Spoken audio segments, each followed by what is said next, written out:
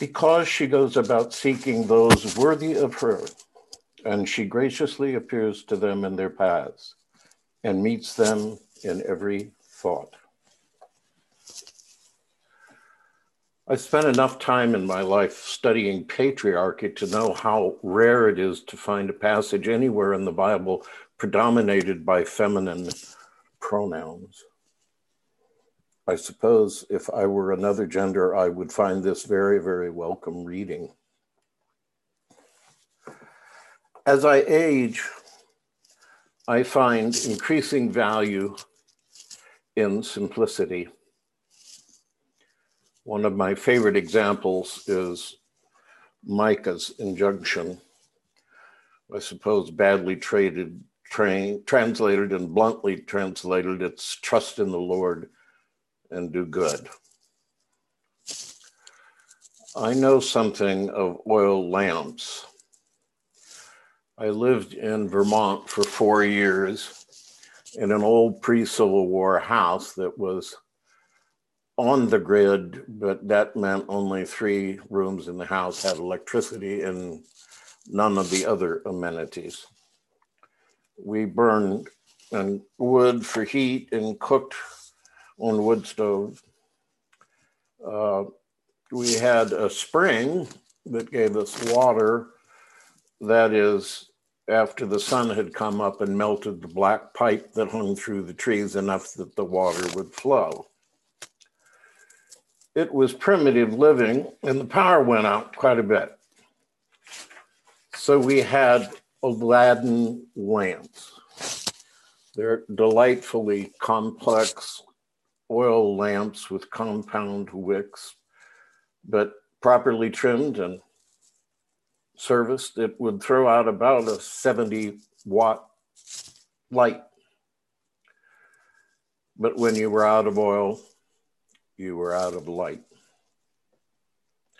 The parable teaches us how to prepare and how to wait. And it's simple. So very, very simple. Like trust in the Lord and do good. This Good Samaritan is also simple. When I reflect over the ways over the years that I've heard that passage preached and unpacked and assembled again, listing the differences between practicing Jews and Samaritans. In a way, it's a little bit like trying to compare and contrast the American Baptist with a Southern Baptist. They're still Baptists. But the Samaritan parable is an example of doing good. While we're waiting, while we're prepared, I would invite you to look at the person and look at what's not there in the story. There is no self-aggrandizement. There is no touting of what has been done or accomplished. There is the simplest, most straightforward transaction of faith, one person caring for another without regard and without reservation. No fuss, just a matter of fact, matter of doing good. One life serving another. In all of the attention we paid recently to a presidential election process, I was reminded of the first time I ever voted in a presidential election.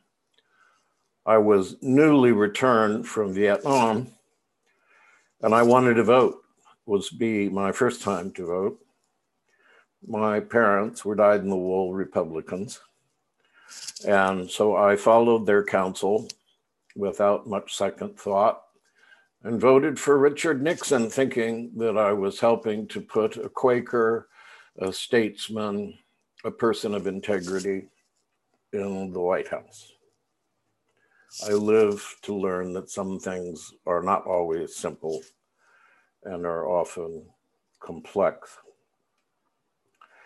Recalling this, I remember, tongue-in-cheek, one of my favorite contrasts of complexity versus simplicity in the Lincoln-Douglas debates.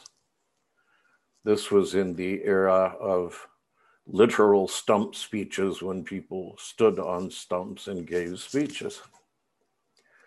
And Douglas accused Lincoln of horribly confounding the simplest of things by asserting that there was no question that could ever be asked that couldn't be answered with a simple true or false. Lincoln reflected a bit and then asked Douglas, "Is it true that you have ceased beating your wife? True or false?" There was, of course, no way to answer. Some problems are complex, but I think that even some of the most complex ones can be addressed by simple acts of kindness. In Forward Day by Day, for some time, they have been pulling meditations out of the archives of the organization. I'd like to read to you from one that was written December 1st in 1955. Let us think today of one great truth. People have learned to live together. Sometimes the lessons have been poorly learned.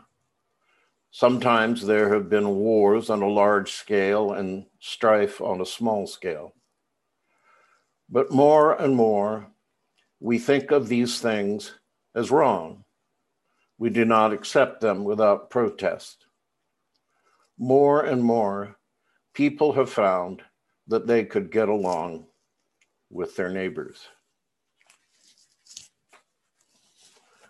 I found that wonderfully optimistic.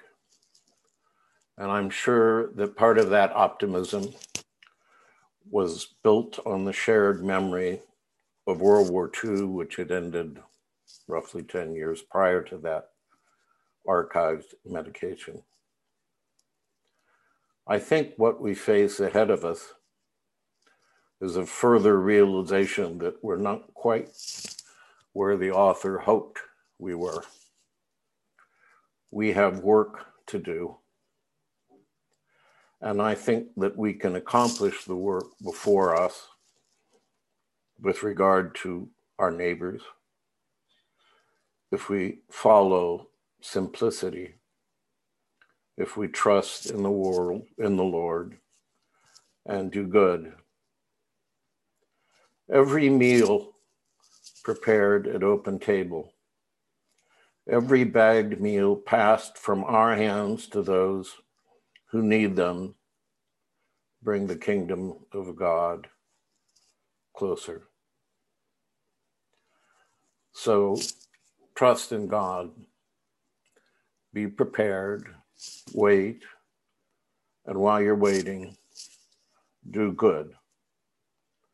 Listen to the voice of wisdom and follow her. Amen.